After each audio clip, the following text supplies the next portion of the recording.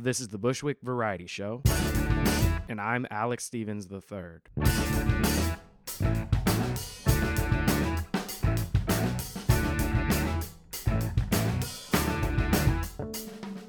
Greetings, neighbors, friends, citizens of the world, and conscious beings of all various types. Thank you so much for listening to the Bushwick Variety Show. This is episode number 26. In this episode, I talk with the Jerry Farley. That's right, the Jerry Farley. I've known Jerry Farley for about 6 or 7 years. Every summer, he throws these great parties outside at what used to be Peggy O'Neill's on Coney Island, Surf Ave. It's now called Steeplechase Bar. I played there with my band, I'm the Third, at both iterations. Jerry's a producer, musician, and just a great guy. We had a great conversation about all kinds of things, from the creative process to sobriety to just growing and being the best men that we can be. It's funny because I've been playing these shows that he throws every summer for years now, and we've had exchanges online about the shows, and of course we've said hi at the shows, but this was the first time that we really sat down and had a long conversation. So I had a great time chatting with him. I hope you enjoy the conversation. So without further ado, here is the one and only Jerry Farley. Let's have a conversation. I'm going to go ahead and press. Yeah, we're rolling. Oh, yeah. I think it's a good. Yeah. So, Jerry Farley, man, how you doing? I'm doing good. How you doing? Good. I've known you, or I've worked with you now for, I guess it's, the past 6 years, because every summer you do stuff at Coney Island. Back when we met, it was still Peggy O'Neill's. Now it's Steeplechase. Yeah, the Steeplechase Beer Garden. That's crazy. It's 6 years already. Yeah. Wow. I was looking back. And yeah, I think my guitar player at the time met you. Like, he was hanging out down there and saw one of the shows. Is that and Victor? Introduced himself. Dan Yes. Victor, yeah. Yes. He was like, here, there's a card. And I was like, and I went and on your website, and I heard Kill the Kittens, and I was like, okay, yeah, you're in. Nice. I was like, I love that song and the whole premise and everything. I thought it was hilarious, and I was like, yeah. It's funny, the band's gone through a couple of iterations. We're gonna go through another one right now. I don't know if you noticed, my now keyboard player. She's been in the band for a long time. She played bass for a long time. Bass, originally. With child. So, as far as I'm concerned, she has a permanent space in the band if she wants, and she does want to, but she also honestly doesn't know what's gonna happen. Nor do I, nor how can you. Your whole life can change. Yeah. It's a full-time job all of a sudden. That's so I'm told. I don't have kids yet, but I see, like my godson, his birthday was yesterday. And yeah, it's like, you got to put that first, so. Yeah, absolutely. But it's funny because Kill the Kittens, actually, with my current lineup, my now bass player, one of his coworkers came to one of the shows one time.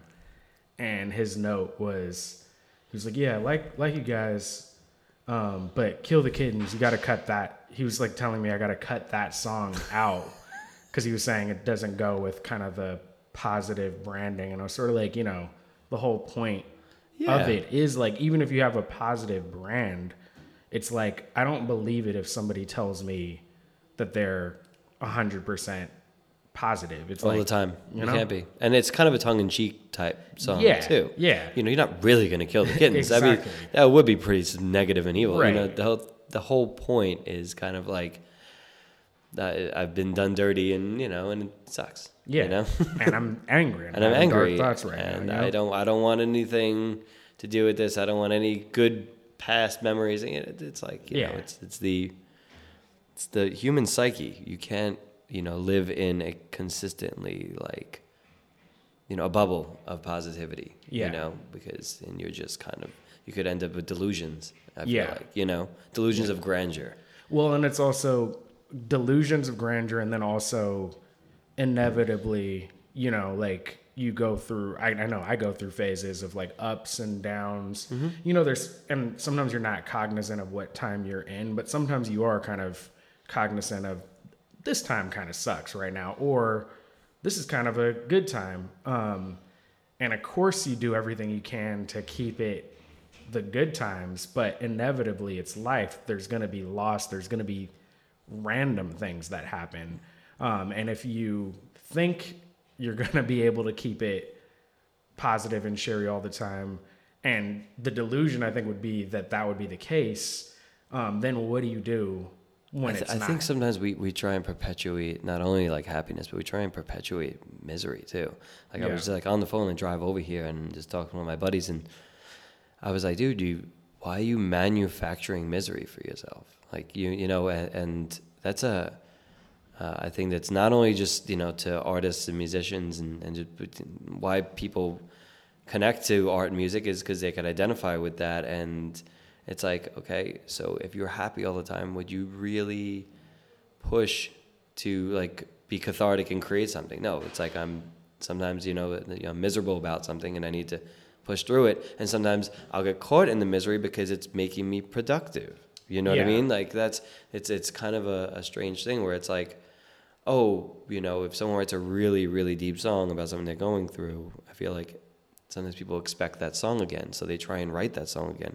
Meanwhile, they're not at that place in their life, you know? So I think that song is terrific. So I completely disagree, but it's all opinion. Yeah. When it comes down to it. Yeah, and that's what it comes down to ultimately. Those are just my biceps. They're just... I might have to ask these guys to pause for a second. This is a new thing happening. We'll see. Again, that's what we're talking about, like things. You're talking to a punk rock dude. I'm used to stuff like that. Like just and a recording engineer, so. Yeah. All right. Yeah. Pause this. Pick up. Yep. Yeah, I just demolished them. I went inside and just was like, this ends now. Yep. I think a good little place to maybe go to though. So I've known you now for like 6 years. This is like the first time we actually sat down and had a conversation other than quick. The craziness. Yeah. The insanity that is doing a show. Yeah. So how long have you been doing the stuff at Coney Island? Oh, basically, I want to say like since the early 2000s, because one of my best friends used to work in the other location for the Peggy O'Neill's place. And where's that one? It was in Bay Ridge. Okay. And like, so I got to know the owner. I ended up living above that bar back when I was like drinking like a maniac. But basically, you know, my career has been in studio production, engineering, and producing albums, you know, and started off locally in, you know, a studio called like Fastlane. So I really, besides being in bands and being around the scene, like I know a lot of unsigned and local bands. So they at one point, like, you know, approached me and was like, hey, would you want to do a show? And of course, me being like, yeah, let's have a party and drink. You know, they would mainly throw me a few dollars and give me drinks, and we, you know, I'd get hammered with the bands and everything like that. And then after a while, it just became kind of known. It's funny, one of my friends showed up to that show that we just recently did, and it was his birthday, and I've known him since he's like a teenager. Like, he's like, yeah, it's like kind of like it's almost become an institution. Yeah. To do your shows in like South Brooklyn, because they've been around for so long, and people just kind of know that they're going to be there. And I've always kind of kept the same scenario to them. I try and keep them free. Try and keep them, you know, as all ages as possible. You know what I mean? Like it is a venue that has food and drink, but it's like you can bring your family. You know what I mean? And I try and give some of the bands some sort of pay for their efforts to get there, or you know, for their practice space or whatever. Because we all, you know, I've not only worked with so many bands, but I've been in enough bands to know that, yeah, exposure, it doesn't pay for what this band costs. You know what I mean? Yeah.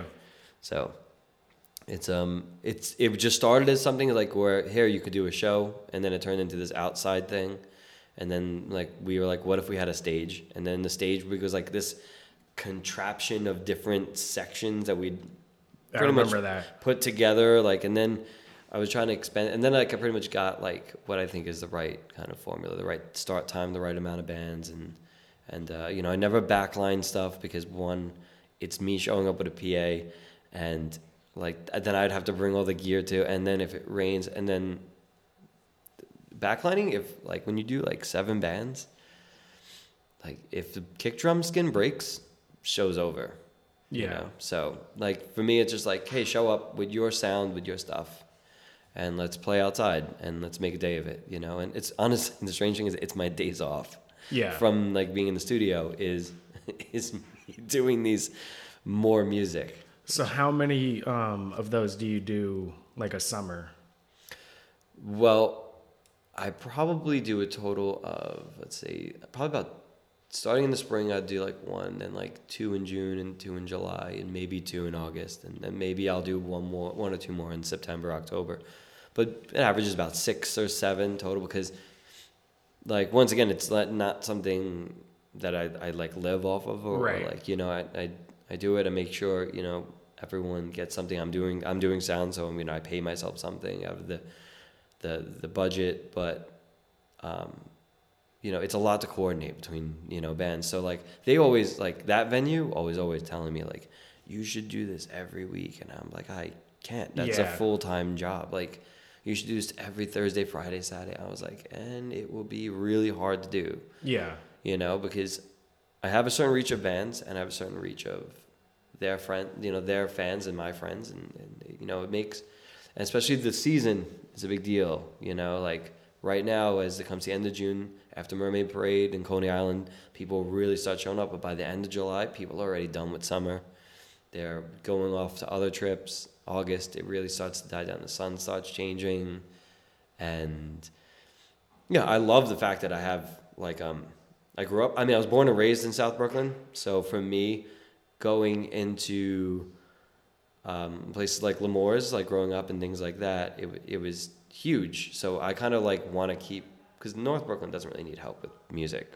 Mm-hmm. You know, there's so many venues and so many places to play, but like South Brooklyn, it really doesn't have much. So I'm trying to keep that going by doing it there.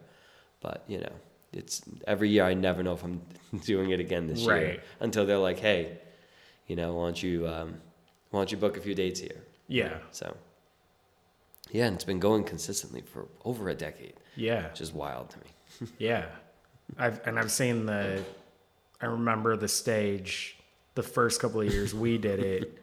And I'm like, especially when I get into a certain mode, I'm a jumper. Yeah, I've seen that. And I remember the beginning, it's like, don't jump. And like I just forget. Like, I don't even realize, you know, and I forget, you know, those instructions. And I remember my band was like kind of emotionally like, Alec, like, if you jump, I said you can jump, but there's going to be repercussions.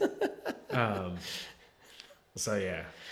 Yeah, that state, it was funny because they've slowly like entrusted me with more and more, to the point where it's you know, it's great. Like I get bands, you know, drink tickets, and I get them like, you know what I can with the negotiating skills that I've learned over the years of not only, you know, going to shows, but working with bands. Like, you want an incentive, and the venue wants people to come and spend money on, you know, marked up alcohol and food. So if you want them to show up, like, my simple business model is don't hit them at the door. Yeah. You know, don't let them, you know, feel like, oh, they're already shelled out to even come in. Right. Like, let them come in, let them roam around and hang out for the day, and maybe they'll order some food and get some drinks. And that's really usually what it comes down to. So, like, I pay the bands kind of like the old cabaret in the early jazz era. Like, you're paying your musicians to perform, you know? So let's just allow this to be an outside Coney Island, like, festival. But as, like, the stage kind of came about, was kind of like, oh, we really should elevate the drummer. And then it became, well, what if we elevate the whole band? And then, like, there was one point where, since the stage was sectional, I would come each time, and it would be like some parts would be destroyed from the weather, or some would just be like different sizes because someone like reassembled it because it got like. And then after Sandy, like basically it took the stage and just threw it down Surf Avenue and destroyed it, and they got hit pretty hard with with damage, and then they switched from, it became Steeplechase a little bit after Sandy, right? Right around there? About 2 years ago. So it still stayed for about 2 more years under that Man, that was a while ago ownership. too. Now that I think about it, yeah. And so basically, now we pretty much have it, pretty much locked down. We tried last year to really put up a roof over the stage scenario, but Parks Department's just not having it. They're just like, nah, like it's a little too punk rock for them. They're like, there's a whole bunch of permits and building things you have to have, and we're like, all right, we'll just take it down because like it's more important that we not get in trouble with the city or the community board or anything like that. That we just be able to continue to just make music outside for free. And I love how everyone tells me, like, it sounds so surprisingly good. I was like, yeah, because we're not, like, trapped in, like, a space. Yeah. It's just outside. Yeah. Yeah. So what are you mainly up to these days outside of that? I mean, I know producing, and do you have a band too? Well, right now I'm filling in for 2 bands that I produce. Vinny and the Hooligans. I play drums in that. And I also play bass in a band called Annika, which is a metal band. The other one's like a punk rock kind of old rock and roll type band, and Annika's like more of a straight up metal band. And then I do a punk rock hardcore cover band called Cover Your Idols, which is basically my idea, which was every year we kind of like do like some benefit shows, like we'll raise money for say like breast cancer, awareness and research and multiple sclerosis, research, or last year we did a thing for trips for people who were cancer survivors, and so we basically like set a goal of how much money we want to raise and do a few shows and play other people's songs, like old Minor Threat songs, Ramones songs, Misfit songs, and take the money that we either make at the door or from T-shirts or whatever. None of it goes back to us. We just put it right into the pool, and then we just send off a check as a donation at the end of the year to whatever we've done for that year. So it's kind of like I feel like a healthy way of doing covers. And you know what I mean? Not just like going into a bar and being like, I want to play covers and get paid.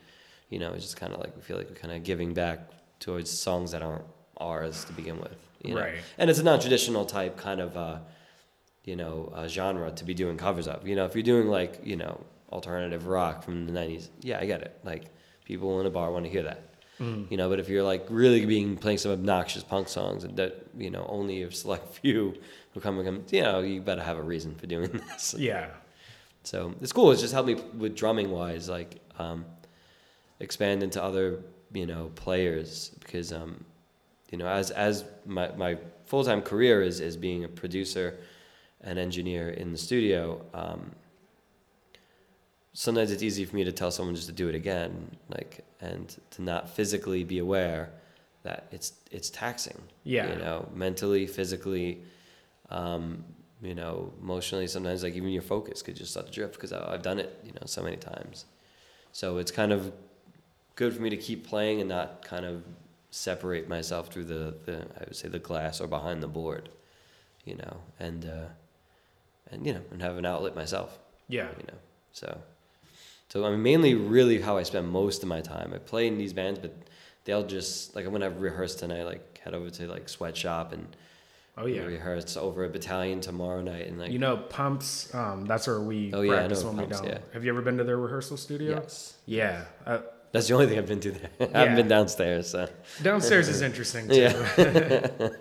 But I found, because Sweatshop, so many, like it gets beat up like at Sweatshop, and there's so many rooms. Yeah. But for like our band, it's 5 people at least. Mm-hmm. We need the bigger rooms. Like it definitely makes a difference. And Pumps, like the 3 rooms are all Yeah, on they're the much bigger larger. side. Yes, and It's even that's, off the beaten path too. So it's Battalion also has medium-sized rooms. The place I used to work at years ago, Fastlane, had they had all four. They had a really large, and then a B and a C and a D, and they got smaller. And that's where I got my start engineering-wise, because I would intern there when I was a teenager. yeah. I actually met my fiance there. She was my Congratulations intern years ago. on that, Yeah, too. and we've been together forever. And she's like my best friend, but she doesn't want anything to do with the music world. Yeah. In a business sense, I've been, she's been by my side the entire time I've been working, from being an editor to an assistant engineer to an engineer to, producing. Right now, I just produced and engineered the new Sick of It All full-length record on oh my God, Century Media, I believe, is the label. And it's being mixed right now by Tu Madsen out in Denmark. He got a Grammy nomination for the Meshuggah record he did. And he's an awesome guy to work with, so chill. And, just a lot of producers that I model my work after, and it's all about just being relaxed and just making music, like we don't work in a hospital. No one's going to die. That's super important. I'm recently started. It's been happening over time, but I'm getting more serious about it again. But with acting, and so some of the stuff you go to meetings with like casting directors, and the number one thing, and this is true in everything, but especially like in the arts, the number one thing they say over and over again, of course, work on your craft and stuff like that. Yeah. But the number one thing you can do to sabotage yourself is to be an asshole, is to be like difficult to work with, is to, Yeah. So being cool, being friendly, being kind also goes a long, long way. I don't think that I'm a great engineer. I don't think that I'm great at what I do. I think I'm forever learning at what I'm doing on the engineer side and the producer side, and musically growing and even like interpreting and helping the artist find what it is. But like, I think the majority of the reason why people even come to me or come back to me to work on stuff is because they enjoy the actual experience, because I don't yell at you. Right. I'm not going to tell you that I'm right and you're wrong, because it's just opinion. It's taste. It's, your perspective on how you think it should go. And honestly, if you're hiring me, I'm supposed to make your vision, not my vision. So you're like, I will have a song and I want to bring this song to fruition. So it's like part of your life. It's partially like your baby. It's your creation. I got to help you along with it. Making it a miserable experience just guarantees that you're not going to come back to me, because like, okay, it sounded great, but I hated what I did on that take, and I hated how I felt that day, and I hated, why am I going to put myself through that again? So, and honestly, it's like, once again, I could understand if I was like yelling, if like someone was going to die, like, Right. But like some of the parameters we set and the release dates and the things are just things that we've decided on, and we're trying to coordinate, and sometimes life will get in the way or something will not work. And so instead of freaking out, let's just fix it and move on and do what we need to do, So it's like, I feel like that creates more of a supportive like area for people to really get into the song and get into what they're trying to create, rather than think about where is this going to go and what are we going to do with it. Because when they're panicked, worrying like, is this even worth it? Why am I even spending money on this? No one's even buying music, or no one, what am I going to do? How am I going to take this? When am I going to take this on tour? When am I going to stream this? When am I going to print this up? Like, there's all those concerns go away, and you're like, oh, you're just making a song. Yeah. When I feel like it's more in that relaxed atmosphere, and you're not being an asshole. Yeah. Yeah. Speaking on that, and we can go down this road or not, this is up to you, but I know this, you touched on it briefly earlier, and I follow you on, we're friends on Facebook, so I guess that's the other place we've, haven't really had that many conversations on there either, but I'm not sure where I'm at with it, but like probably a week or two before this past show, for a number of reasons, and it's been on my mind for a long time. I bartend still, but I think I might be done drinking. And I've taken breaks before, that's like. But it just has gotten to a point where I just, like, when I've done it this year, like with taking breaks and kind of just overall trying to slow down, every time I do it, like, I like it less. And I loathe myself more for doing it, because for me, it's just to a point where, you know, I don't know what it's going to be, but it's to a point where I know right now, like, I have certain goals, and it's a thing that's not going to help me. No, I mean, I was actually just on a radio show earlier, and we actually had talked about this, quite a bit, and the fact that I thought that I could only really be creative when I was maybe drunk, high, or just in some sort of, you know, I don't know, altered state of destruction, and ultimately, I mean, I haven't, you know, drank or done anything in the past 9 years, and it wasn't because it wasn't fun. Because it was fun for a long time, and it was great, and it did help, you know, social lubricant. It became, you know, very, very, a full-time job, basically, for me. I mean, I was just drinking, like, nonstop, like I said, living above the bar and getting paid in drinks and things like that. But it wasn't until it turned to, like, depression and misery, and it was inhibiting, and I stopped doing the things I wanted to do and started only talking about them.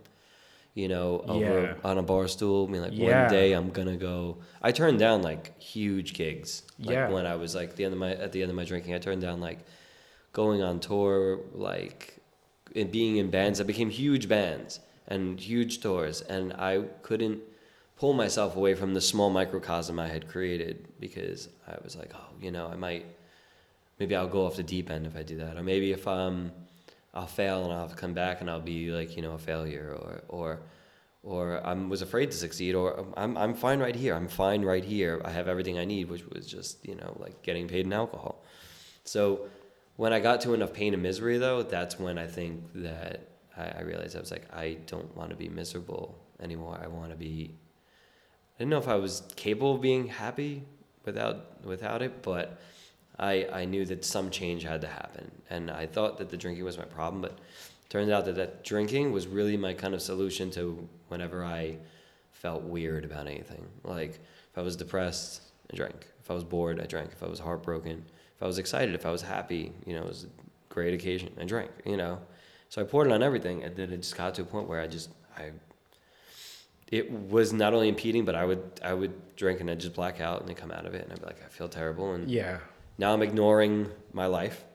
Now I'm ignoring my responsibilities. Now I'm ignoring this, and I felt physically terrible. And I don't know if you've seen. We were talking about it earlier, but I directed this music video last year with the artist Christina Rubino called "Down to the Sea," and we came up with this whole song, and we were making this album.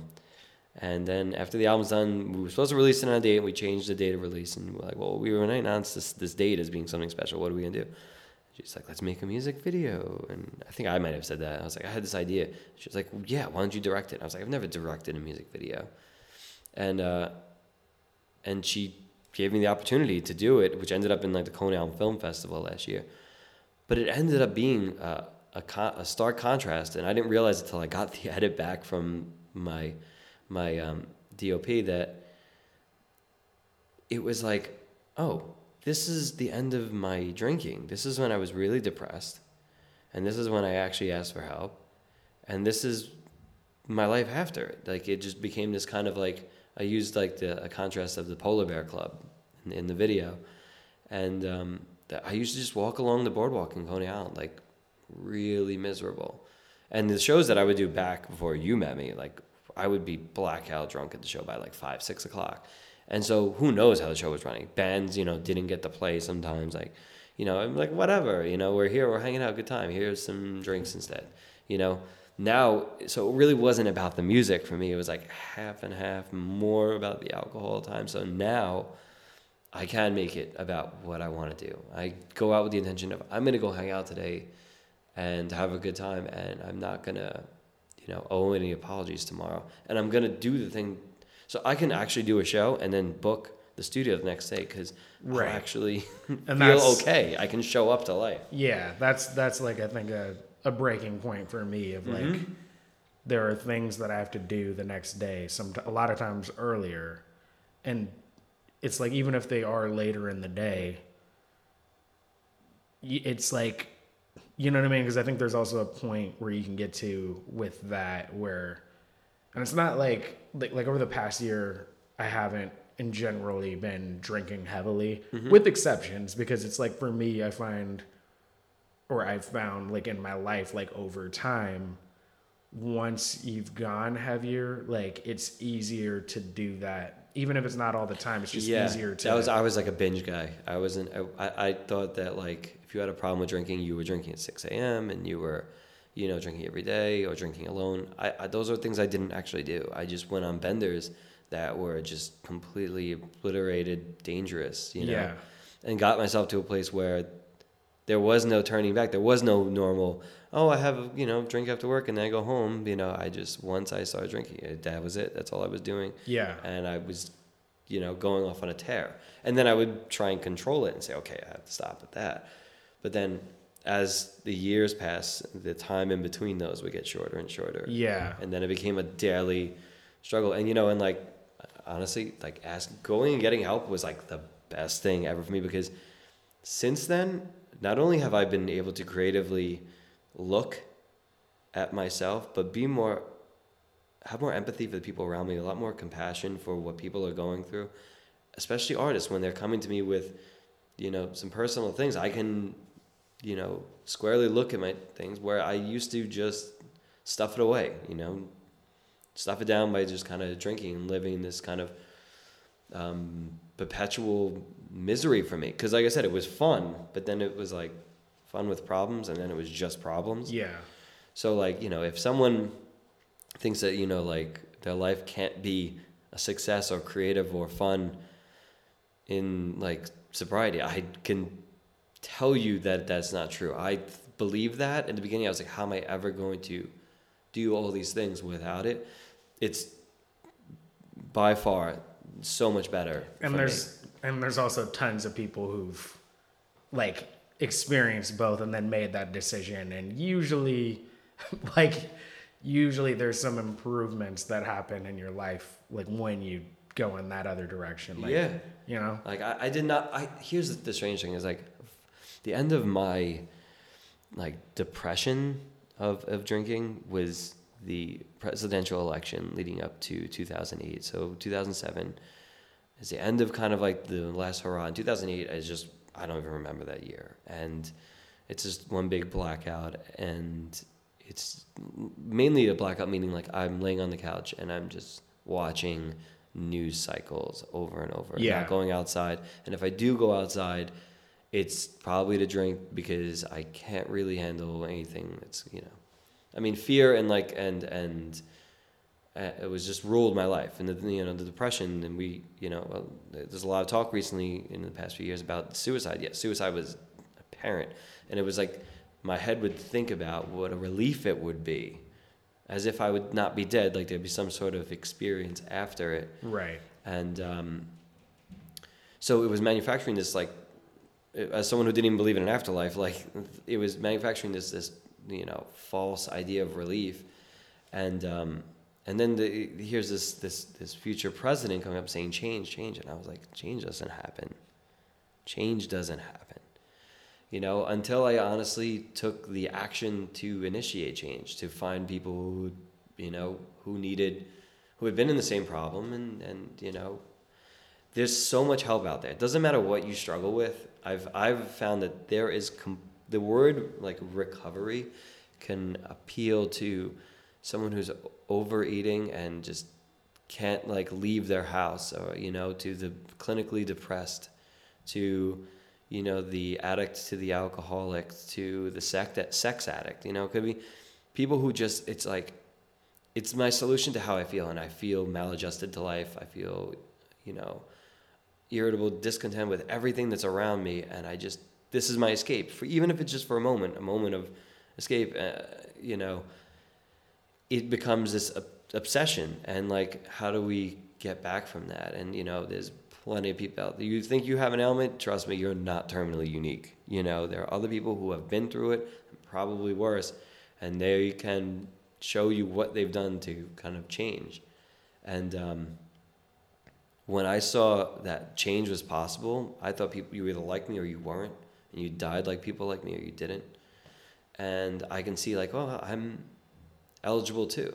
I like to have a normal life, you know, and that wasn't something I envisioned for myself. It wasn't something that I thought in all my delusions of grandeur of drinking that would be possible. I just kind of reserved to myself to being dead by somewhere in my early 30s, you know? It's like, but that's a very, you know, I can reference that now, you know, but it's a very dark place to be. When you're in there, it's terrifying, you know, and but it's also a terrific motivator. It's like, wow, what am I doing? What am I really doing right now? You know, I used to really think that word wasted was such a proud word. Mm-hmm. And then like it hit me in like a few years, and like I was wasted. I wasted the day. I didn't really get anything done. I think now, you know, that you mention it, like when I think of the word wasted, I think wasted potential. And that's really what it comes down to. And that's... I was present, but I wasn't making much sense. Mm-hmm. Like maybe you were laughing at something I did at the party, maybe something, maybe, you know, I took my pants off with something, you know, which I'm quite known for, which I did at my show the other night, by the way. And Uncle Giuseppe was playing. They were like, take your pants off. I was like, sure, no problem. Just do that all the time here. Yeah. But the wasted aspect was like, sure, if you can enjoy drinking and it's a recreational aspect for you, go right ahead. Yeah. And my problem is that it no longer became recreational. It became like a full-time job and an inconvenience to the things I wanted to do. So I was just wasting every single day. Because it wasn't even like I wanted to drink. That's all I knew to do at some point. And it just like, you know, and if that's what you want to do, I mean, you're free to do it. I mean, I know that's what I wanted to do. I did not plan on it going bad for me. I did not plan on saying, oh, well, I'm going to get to this age. But when I have the aha moment, it's kind of like cigarettes. I had the same thing with the cigarettes. I woke up one day and I just went, I don't want to do this anymore. You know, and that was paramount into me, like putting it down and saying, I don't have to, you know, and, you know, it's all a journey, you know, everyone has their own journey. If you have that feeling of like, I really don't want this in my life anymore. I mean, I always say embrace it, you know, because you have no idea what it'll lead to, you know, and usually probably better things though. Yeah. Well, I think, when you start to realize you don't want something that probably is destructive, you start to, at some point, you'll start to really ask yourself what you do want. And then that's really, you know, what you should be focused on anyway. But you have to have the space to be able to ask yourself honestly what you want while you're here. Yeah, for me, I mean, there was a point where I felt like it had stunted my maturity, and that was where I think the real discomfort came from, is that I was perpetually living like this man boy that I wanted more out of my life, but the old things that made me happy when I was like a kid, a teenager, I wanted them to stay like that, but they weren't making me as happy anymore, and I wasn't feeling fulfillment in them, and so, but yet I was still perpetuating the same behaviors, the same cycles, and I found myself falling more and more like, what's the point? Because there was no catharsis, there was no change, there was no, you know, maturity. There was no next level. It was just stagnant, you know, and being stagnant, it could just be torture. And so when I started trying these new things and these new practices in my daily life and these new positive, aspects, and surrounding myself with people who like-minded people, I started to feel like, oh wow, wait a minute, I'm going to do this time instead of that. And it manifested into me acting more like I feel like the man and the professional that I wanted to be. And then people being like, wow, that was really good. And I was like, wow, you know, I do feel good about that.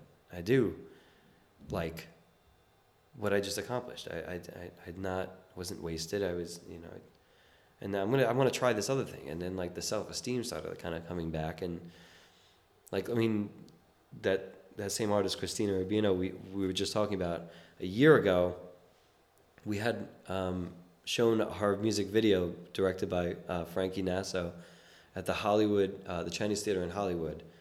And it wasn't even our intention to do that. Me and her, you know, we used to drink as teenagers in the Batcave in Manhattan, you know, in the 90s. And now she came to me like with this acoustic song. And next thing you know, we're putting all this instrumentation. Then it becomes this mini movie video that goes viral and then ends up in this Dances with Films festival. And we're going out to LA and we're like, how did we do this? And it's just like, oh, because we're not disasters like we used to. Yeah. We actually made it not about like the music surrounding the party. It just became, the music became the party. And it's like, we made this video we're very proud of. And now we're getting invited and it's being shown and we're hanging out. And like I literally was looking into pictures because they're doing the Dances with Films this year. Again, they do it annually. It's like, I don't know, like the 25th anniversary or 22nd, something like that. Maybe even more. But we had a great time and I remember all of it. And that for me is like such an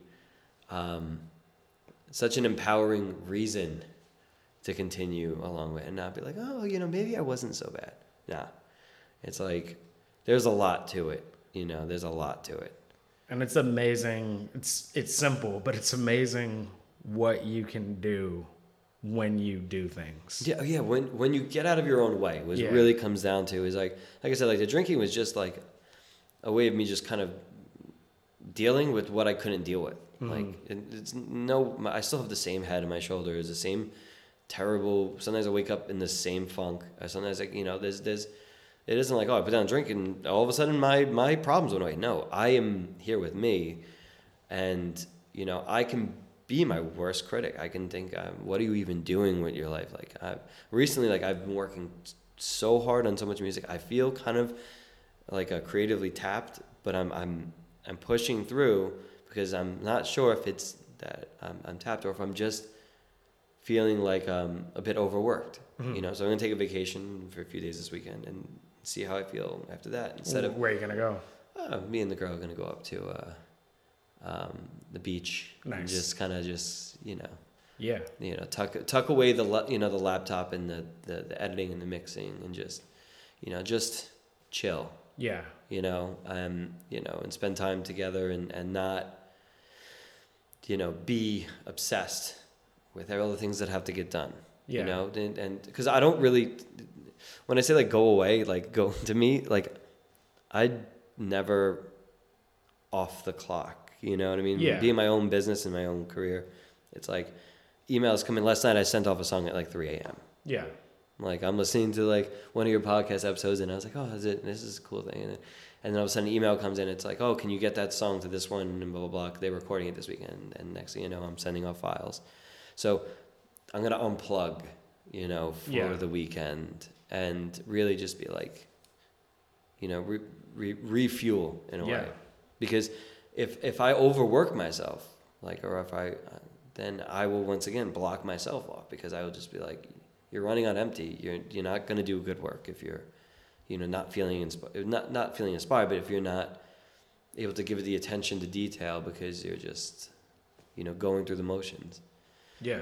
So, I mean, I really think that the majority of things manifest through what's going on in our head and the personal blockage, and we find different ways to kind of distract and stop us from, achieving goals, whether it be, a family goal or a career goal or a physical goal. It's just like, no, I can't do that because I have this to do, and this gives me way more of an instant, better feeling than that thing, which may be alone. That's the thing with the drinking that's the trick. It's like, it's way easier to, Mm-hmm. and I know what it is for myself when I do drink. The thing about it is self-medication.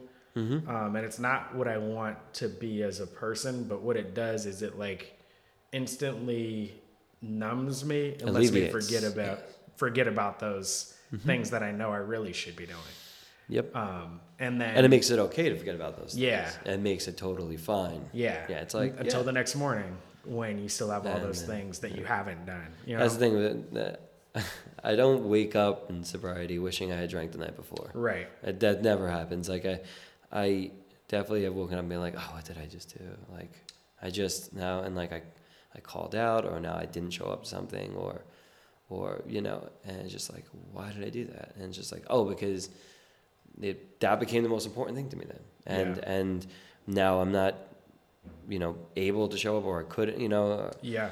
And my priorities on change sometimes. Like, you know, when I'm drinking, it's like, oh no, this is what I really should be doing. Oh, who cares about that? Right. It doesn't matter. You know, it's not going to yield any results anyway. You know, the great defeatist aspect of it. Yeah. You know, and just like, and yet, you know, it you know, would give me a sense of ease and comfort. That's what it did. Like, I put it in, I get an immediate. When I put my energy and my time into something that is, you know, the stakes are higher, I have to say, where, you know, like, oh, I'm gonna create say the music video. I'm gonna film this music video, and I don't know if it's gonna be good. You know, where people are gonna say this is horrible, and it's gonna be a reflection. Will I have failed? Am I actually even gonna get it completed? You know, there's no guarantee. The guarantee at the end of a blunt or a bottle of whiskey, there's a guarantee. You know, it's funny too, because that fear, just in general, like even without drinking, a lot of people don't do things because of they're afraid of how it's going to turn out. And it's like, you don't know how it's going to turn out actually. But I guarantee, like, even if you do something and it doesn't quite work out, there's still a lesson there. You still learned something and you still completed something. Yes. Saw it to fruition. You know, like that's better than not even trying. Like, you know what I mean? Because if something weren't to work out, then either, you know, I know what I need to work on if I want to do this again, or I'm glad I did that because I never want, like, that's just not something I want to do. That's why even in my career, I'm constantly learning, because I should remain teachable, because the way that things get done changes. You know, the artist I work with changes, the song changes. So why would I stick to the same old thing? So it means if I'm learning, it means I'm gonna fail and not do the greatest. Oh, I'm trying this new thing. Did it work? Okay, it's cool. I can go back to my old way, or I can try this new way. But either way, like, not everything is going to be the success sometimes that I think it's going to be. It's not going to, and that's the thing. I told one of my friend's kids recently. I was like, don't wait for the applause. You know, don't sit there and work on your big one thing and then say, well, this is the thing. Right. Just put it out there, and move on to the next thing. Yeah. And move on to the next thing. And it's like, just keep creating, because that's really where you don't know what the one thing, like, you don't know. And it may first never of all, there's be the not going to thing. be one thing, but you're going to feel great about Yeah. the things that you're creating, and you're going to hear things and be like, oh, and then you're going to hear back and they'll be like, oh, that's why that wasn't, because that was, you know, I was still finding my way in this and that area, in this arena, and but I think a lot of the hardest thing to overcome is not even finishing, it's getting started. Yeah. I think getting started is something that people, by not getting started, you have taken on the power of failure. Yeah. You've decided already that it's not going to work. So at least you were in charge. Something very vulnerable about getting started, finishing, putting it out there, and failing, because then it wasn't really up to you. It's you feel like you rejected from the world. People, you know, maybe talk shit about online or put horrible quotes or whatever it is. The important thing is it didn't change that you completed it, that you did it, you know, and you just try again. But if you never get started, you 100%, you know, you have a 100% failure rate, you know. I don't really like Well, you miss put much stock 100% into of the shots you don't take. What is yeah, that? yeah. Like, I don't put. I'm not a like believer in hell really, but I do. Well, it's complicated. Like I have a complicated perception on it. I do think of it theoretically. I heard one quote: "Hell is seeing the person who took all those shots that you could have." Like, you know what I mean? Like, Yep. so absolutely. that's, and it's again, I say that, like I say that to like not say look back on your life. You can't go back, but right now, do the things. That's what that's what I'm, would say to anybody, and to myself, I'm saying that. There's so many successful people, as we call them. Successful, meaning they're like they're like I had no idea. I just kept doing it. I kept showing up. Like Morgan Freeman talks about. He's That's like, I've half the failed so battle. many times. He's like, I've failed. And even some people view your success, you'd be like, I failed at it. That was a horrible job. I did a horrible job at that. But yet people connect with it. Like, you don't know what it is that you're going to bear that other people are going to connect and what other people are going to deem, worthy of being good or great. But you don't even wait for that. Like, Some of the most beloved movies of all time were box office failures when they first came out. Yeah. Like it's like, who cares? don't even stop waiting for that. Like, Yeah, just push out. And honestly, the strange thing I think about it, the internet world, and even like what you were saying about the last podcast about people telling you about doing 2 episodes, like, or doing, it's just like, the pushing out amount of content is great. That's what people want. Yeah. Like, and live for now and work on this now and then do the next thing and keep doing it and get better at it. Yep. And it's just like, because you have a limited amount of time Yeah. to put it out. So we don't know what that limited amount of time is. So why put all your efforts into one thing and then wait for the applause? Just, keep creating for you, keep creating for, whoever may connect with it. You don't know who's going to connect with what you come out with. You can't plan that. Yeah. And it's not, if it's just for you, then sit home and make your art. Don't show it to anyone. Don't tell anyone you're an artist or a musician or a writer. Do it for you. Don't share it. That's fine. But if you really want to feel the true amazing aspect of that creative process, allow people to give their interpretation of it. When they look at it, when they hear it, when they read it, allow them to comment on it. And not everything you hear is going to be great. Right. Some of them, they're going to be like, I didn't really like that you did that. It's like, well, whatever. It didn't connect you because maybe you're in a different place, or maybe that's not your taste. But if you put it out there, you find out more about yourself through allowing other people to say, like, oh, that's what I saw in it. And be like, wow, I didn't think of it that way. And yeah, that definitely is. Like I said, like I sent back that music video. I didn't realize, like, oh, this character is me. Yeah. Oh, jeez, no wonder why I had a whole storyline, because it's just basically what happened to me. Yeah. And I wouldn't have known that if I hadn't, had it put back to me, put forth, like, oh, here's your finished thing, So where's the best place for people to find you if they want to see your work, or if they wanted to record with you, or maybe they wanted you to produce another music video, whatever it is? I'm working on like a website that's just my name scenario. But basically, if you put "the" in front of Jerry Farley on anything, you're basically going to find me. So Twitter, Instagram, or any of those social media things, or even my email, like a Gmail, it's like "the Jerry Farley." And which social are you on more? I feel like the Twitter thing is just it's Twitter is just so like bizarre to me in a world. I think just Twitter is just a constant like never-ending argument. But I basically keep my Twitter solely to recording. Yeah, like it's just and it gets whatever action it gets. And my Instagram is kind of a look into the studio life and my live shows and my personal life a little bit, and it's just kind of like, which I think the two connect. My personal life is not mutually exclusive to my career, because I've actually become friends with a lot of my artists, because we get onto a personal level. And then, all the other things like Facebook I keep private, because it's just like, Facebook could be that another place for the arguments and things like that. And I like to try and bring kind of positivity Yeah. out into what I bring out. I don't go on to these things and bitch and moan about, say, the MTA or something. Like, I'm just going to sit there and be like, maybe something that I'm pondering, I'm questioning about myself will be on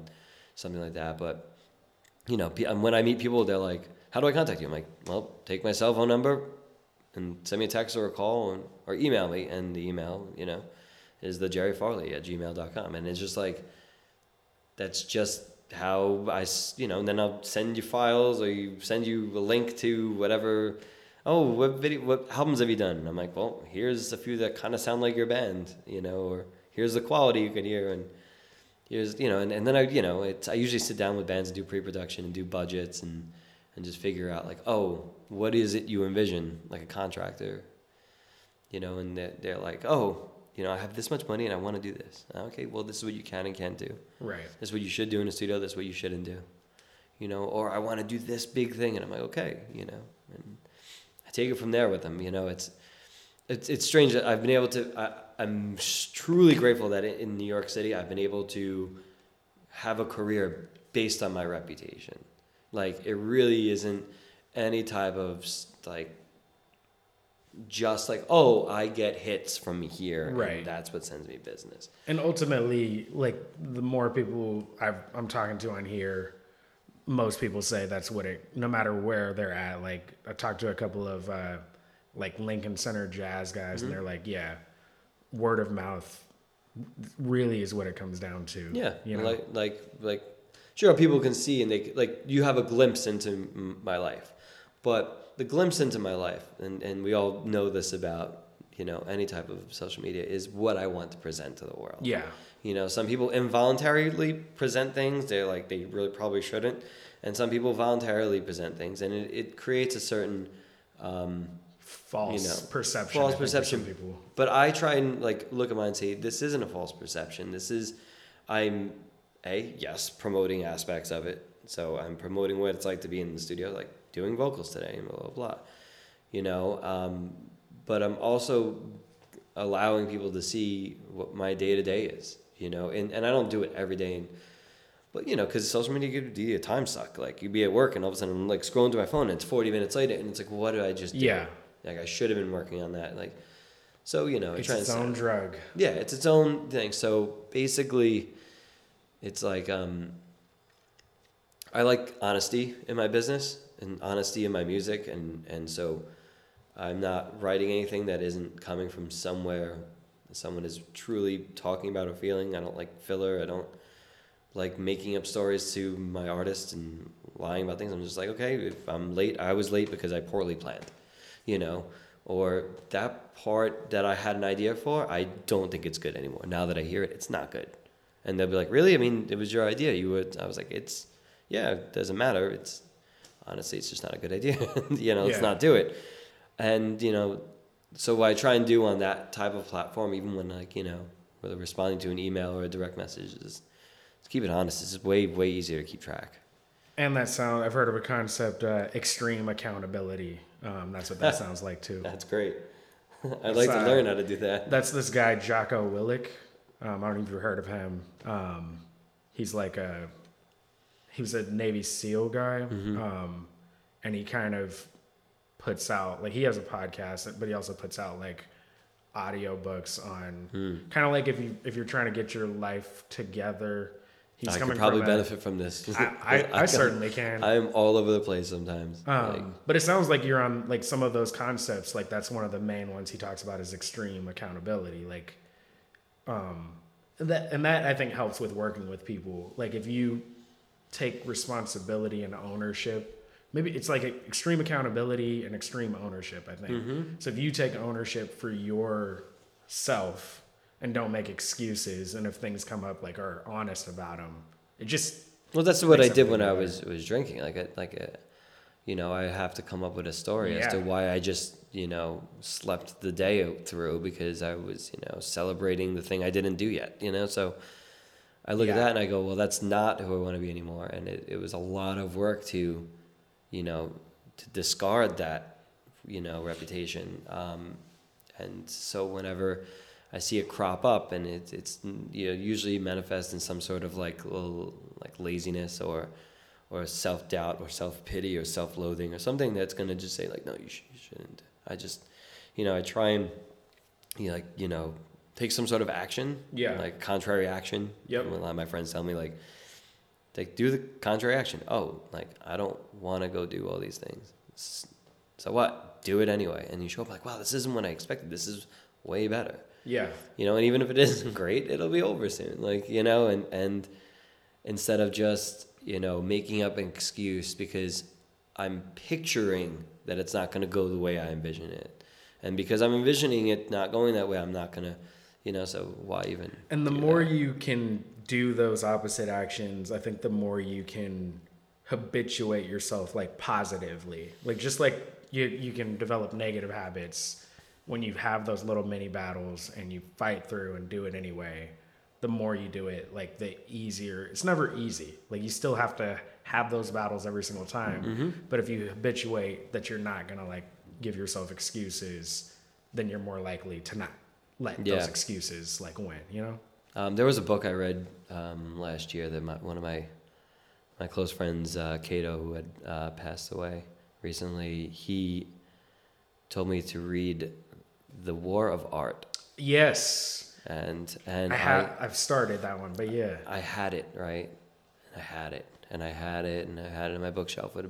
I won't lie, I have tons of books I've never read. Oh, yeah. And they make great diffusers in the studio, by the way. They really do.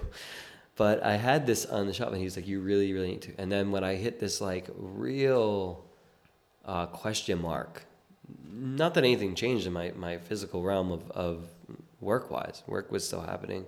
But my mind was like, what are you even doing with your life? Like, I was like, I realized it was a point where I needed to adapt something new. I needed to learn something in order to move forward. I needed to expand in some area, and I didn't know where. So I was like, I should read this book. And I started reading it, and I read a few pieces, and I was like, oh, I'm going to put it down. And then I went, and do what? Do what, Jerry? You have nothing else planned today, and you have no motivation to do anything else. There were things I could have done, but there was no motivation. It was like, why don't you keep reading the book? And I read that whole book in one day, and I've never read it's not a heavy read, but I've never read an entire book in my entire life. But it made so much sense, and it had to do with, basically saying like, oh, when does inspiration strike? It strikes every morning at 10 a.m. when I sit down in front of my workspace. And, it doesn't mean that all of it's going to be good, but it means that I'm making it happen. Yeah, it's like, I forget how he words it, what he calls it. Basically, the lie we tell ourselves is he has a specific way of, well, you should read the book, if you're thinking that this might I know he talks about resistance also. Resistance, that's it, the resistance. And the resistance comes from the self-doubt and what am I, and all the what-if questions of the future based on, the fearing the future based on, like, what I haven't done in the past, like, instead of just looking like, here's another opportunity in this moment, and maybe it won't be great. Maybe you'll throw it away. Maybe you'll crump it up as a writer, because he's talking about being a writer. Crumple up and throw it away. But either way, just write. Write, and for me, like that one helped. Like that one helped a lot. Like it helped move me in a different direction, and at least kind of like say, oh, this is something I should apply to my everyday if I want to keep on doing something as a career that is creatively, taxing. Yep. Well, I think that's a pretty good little pin. Is there anything else you want to talk about? Or any? No, I definitely want to say thank you for having me on this podcast and on the show. And, it's awesome to see you doing that and enjoying it, and I hope it grows, and I hope it becomes even more and more, that your listeners get as much out of it as you do.